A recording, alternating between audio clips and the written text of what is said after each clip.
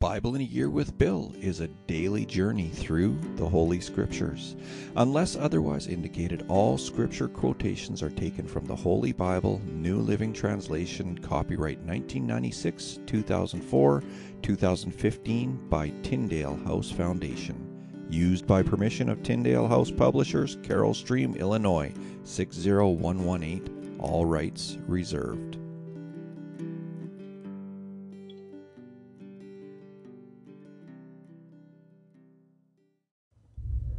Well, hello there, my friends, and welcome to September 20th, 2022. My name is Bill, and this is Bible in a Year with Bill. Now, today we are on day 263 of our foray through the Word of God.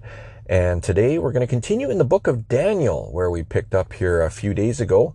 Let's see what day. It was back on September 12th that we read Daniel chapter 4. Now, today we're going to read Daniel chapters 5 and 6, and then we're going to jump over to Psalms and read Psalm 130, and then we're going to finish off today's reading with Luke chapter 3. So, without further ado, let's get into it with Daniel chapter 5. Many years later, King Belshazzar gave a great feast for 1,000 of his nobles, and he drank wine with them. While Belshazzar was drinking the wine, he gave orders to bring in the gold and silver cups that his predecessor Nebuchadnezzar had taken from the temple in Jerusalem. He wanted to drink from them with his nobles, his wives, and his concubines. So they brought these gold cups taken from the temple, the house of God in Jerusalem, and the king and his nobles, his wives, and his concubines drank from them. While they drank from them, they praised their idols made of gold, silver, bronze, iron, wood, and stone. Suddenly they saw the fingers of a human hand writing on the plaster wall of the king's palace near the lampstand. The king himself saw the hand as it wrote, and his face turned pale with fright. His knees knocked together in fear, and his legs gave way beneath him. The king shouted for the enchanters, astrologers, and fortune-tellers to be brought before him. He said to these wise men of Babylon, "Whoever can read this writing and tell me what it means will be dressed in purple robes of royal honor and will have a gold chain placed around his neck. He will become the third highest ruler in the kingdom."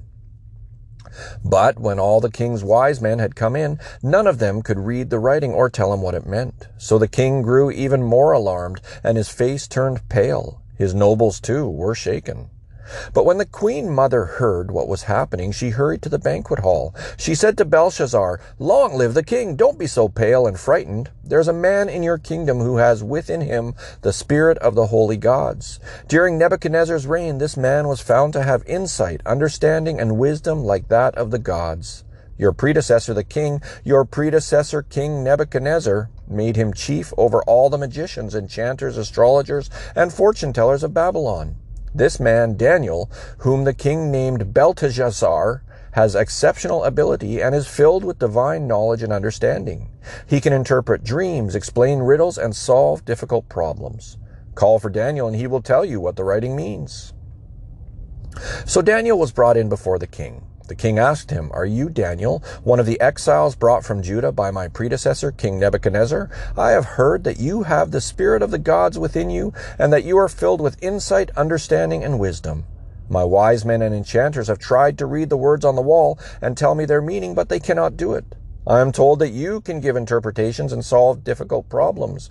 If you can read these words and tell me their meaning, you will be clothed in purple robes of royal honor, and you will have a gold chain placed around your neck. You will become the third highest ruler in the kingdom." Daniel answered the king, "Keep your gifts or give them to someone else, but I will tell you what the writing means. Your Majesty, the Most High God gave sovereignty, majesty, glory, and honor to your predecessor, Nebuchadnezzar. He made him so great that the people of all races and nations and languages trembled before him in fear. He killed those he wanted to kill and spared those he wanted to spare. He honored those he wanted to honor and disgraced those he wanted to disgrace. But when his heart and mind were puffed up with arrogance, he was brought down from his royal throne and stripped of his glory. He was driven from human society. He was given the mind of a wild animal, and he lived among the wild donkeys. He ate grass like a cow, and he was drenched with the dew of heaven until he learned that the Most High God rules over the kingdoms of the world and appoints anyone he desires to rule over them. You are his successor, O Belshazzar, and you knew all this, yet you have not humbled yourself. For you have proudly defied the Lord of heaven and have had these cups from his temple brought before you. You and your nobles and your wives and concubines have been drinking wine from them while praising gods of silver, gold, bronze, iron, wood, and stone, gods that neither see nor hear nor know anything at all. But you have not honored the God who gives you the breath of life and controls your destiny. So God has sent this hand to write this message. This is the message that was written, Mene, Mene, Tekel, and Parsin. This is what these words mean. Mene means numbered. God has numbered the days of your reign and has brought it to an end. Tekel means weighed. You have been weighed on the balances and have not measured up. Parsin means divided. Your kingdom has been divided and given to the Medes and Persians. Then at Belshazzar's command, Daniel was dressed in purple robes, a gold chain was hung around his neck, and he was proclaimed the third highest ruler in the kingdom. That very night, Belshazzar, the Babylonian king, was killed, and Darius the Mede took over the kingdom at the age of 62. Daniel Chapter 6. Darius the Mede decided to divide the kingdom into 120 provinces, and he appointed a high officer to rule over each province. The king also chose Daniel and 2 others as administrators to supervise the high officers and protect the king's interests. Daniel soon proved himself more capable than all the other administrators and high officers. Because of Daniel's great ability, the king made plans to place him over the entire empire. Then the other administrators and high officers began searching for some fault in the way Daniel was handling government affairs, but they couldn't find anything to criticize or condemn. He was faithful, always responsible, and completely trustworthy. So they concluded our only chance of finding grounds for accusing Daniel will be in connection with the rules of his religion. So the administrators and high officers went to the king and said, "Long live King Darius! We are all in agreement, we administrators, officials, high officers, advisors, and governors, that the king should make a law that will be strictly enforced. Give orders that for the next 30 days, any person who prays to anyone, divine or human, except to you, your majesty, will be thrown into the den of lions. And now, your majesty, issue and sign this law so it cannot be changed. An official law of the Medes and Persians that cannot be revoked." So King Darius signed the law. But when Daniel learned that the law had been signed, he went home and knelt down as usual in his upstairs room with its windows open toward Jerusalem. He prayed 3 times a day, just as he had always done, giving thanks to his God. Then the officials went together to Daniel's house and found him praying and asking for God's help. So they went straight to the king and reminded him about his law. "Did you not sign a law that for the next 30 days, any person who prays to anyone, divine or human, except to you, your majesty, will be thrown into the den of lions?" "Yes," the king replied, "that decision stands. It is an official law of the Medes and Persians that cannot be revoked." Then they told the king, "That man Daniel, one of the captives from Judah, is ignoring you and your law. He still prays to his God 3 times a day." Hearing this, the king was deeply troubled, and he tried to think of a way to save Daniel. He spent the rest of the day looking for a way to get Daniel out of this predicament. In the evening, the men went together to the king and said, "Your Majesty, you know that according to the law of the Medes and the Persians, no law that the king signs can be changed." So at last the king gave orders for Daniel to be arrested and thrown into the den of lions. The king said to him, "May your God, whom you serve so faithfully, rescue you." A stone was brought and placed over the mouth of the den. The king sealed the stone with his own royal seal and the seals of his nobles, so that no one could rescue Daniel. Then the king returned to his palace and spent the night fasting. He refused his usual entertainment and couldn't sleep at all that night. Very early the next morning, the king got up and hurried out to the lion's den. When he got there, he called out in anguish, "Daniel, servant of the living God, was your God, whom you serve so faithfully, able to rescue you from the lions?" Daniel answered, "Long live the king! My God sent his angel to shut the lions' mouths so that they could not hurt me. For I have been found innocent in his sight, and I have not wronged you, your majesty." The king was overjoyed and ordered that Daniel be lifted from the den. Not a scratch was found on him, for he had trusted in his God. Then the king gave orders to arrest the men who had maliciously accused Daniel. He had them thrown into the lion's den along with their wives and children. The lions leaped on them and tore them apart before they even hit the floor of the den. Then King Darius sent this message to the people of every race and nation and language throughout the world. Peace and prosperity to you. I decree that everyone throughout my kingdom should tremble with fear before the God of Daniel. For he is the living God, and he will endure forever. His kingdom will never be destroyed, and his rule will never end. He rescues and saves his people. He performs miraculous signs and wonders in the heavens and on earth. He has rescued Daniel from the power of the lions. So Daniel prospered during the reign of Darius and the reign of Cyrus the Persian.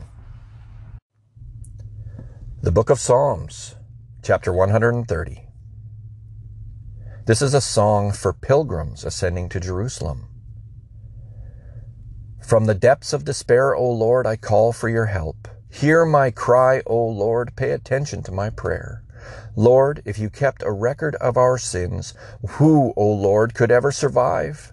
But you offer forgiveness that we might learn to fear you. I am counting on the Lord. Yes, I am counting on him. I have put my hope in his word. I long for the Lord more than centuries long for the dawn. Yes, more than centuries long for the dawn. O Israel, hope in the Lord, for with the Lord there is unfailing love. His redemption overflows. He himself will redeem Israel from every kind of sin. The Book of Luke, chapter 3. It was now the 15th year of the reign of Tiberius, the Roman emperor. Pontius Pilate was governor over Judea. Herod Antipas was ruler over Galilee. His brother Philip was ruler over Iturea and Trachonitis. Lysanias was ruler over Abilene. Annas and Caiaphas were the high priests. At this time a message from God came to John, son of Zechariah, who was living in the wilderness. Then John went from place to place on both sides of the Jordan River, preaching that people should be baptized, to show that they had repented of their sins and turned to God to be forgiven. Isaiah had spoken of John when he said, "He is a voice shouting in the wilderness, prepare the way for the Lord's coming, clear the road for him. The valleys will be filled, and the mountains and hills made level. The curves will be straightened, and the rough places made smooth. And then all people will see the salvation sent from God." When the crowds came to John for baptism, he said, "You brood of snakes, who warned you to flee the coming wrath? Prove by the way you live that you have repented of your sins and turned to God. Don't just say to each other, 'We're safe, for we are descendants of Abraham.' That means nothing, for I tell you, God can create children of Abraham from these very stones. Even now the axe of God's judgment is poised, ready to sever the roots of the trees. Yes, every tree that does not produce good fruit will be chopped down and thrown into the fire." The crowds asked, "What should we do?" John replied, "If you have 2 shirts, give one to the poor. If you have food, share it with those who are hungry." Even corrupt tax collectors came to be baptized and asked, "Teacher, what should we do?" He replied, "Collect no more taxes than the government requires." "What should we do?" asked some soldiers. John replied, "Don't extort money or make false accusations, and be content with your pay." Everyone was expecting the Messiah to come soon, and they were eager to know whether John might be the Messiah. John answered their questions by saying, "I baptize you with water, but someone is coming soon who is greater than I am, so much greater that I'm not even worthy to be his slave and untie the straps of his sandals.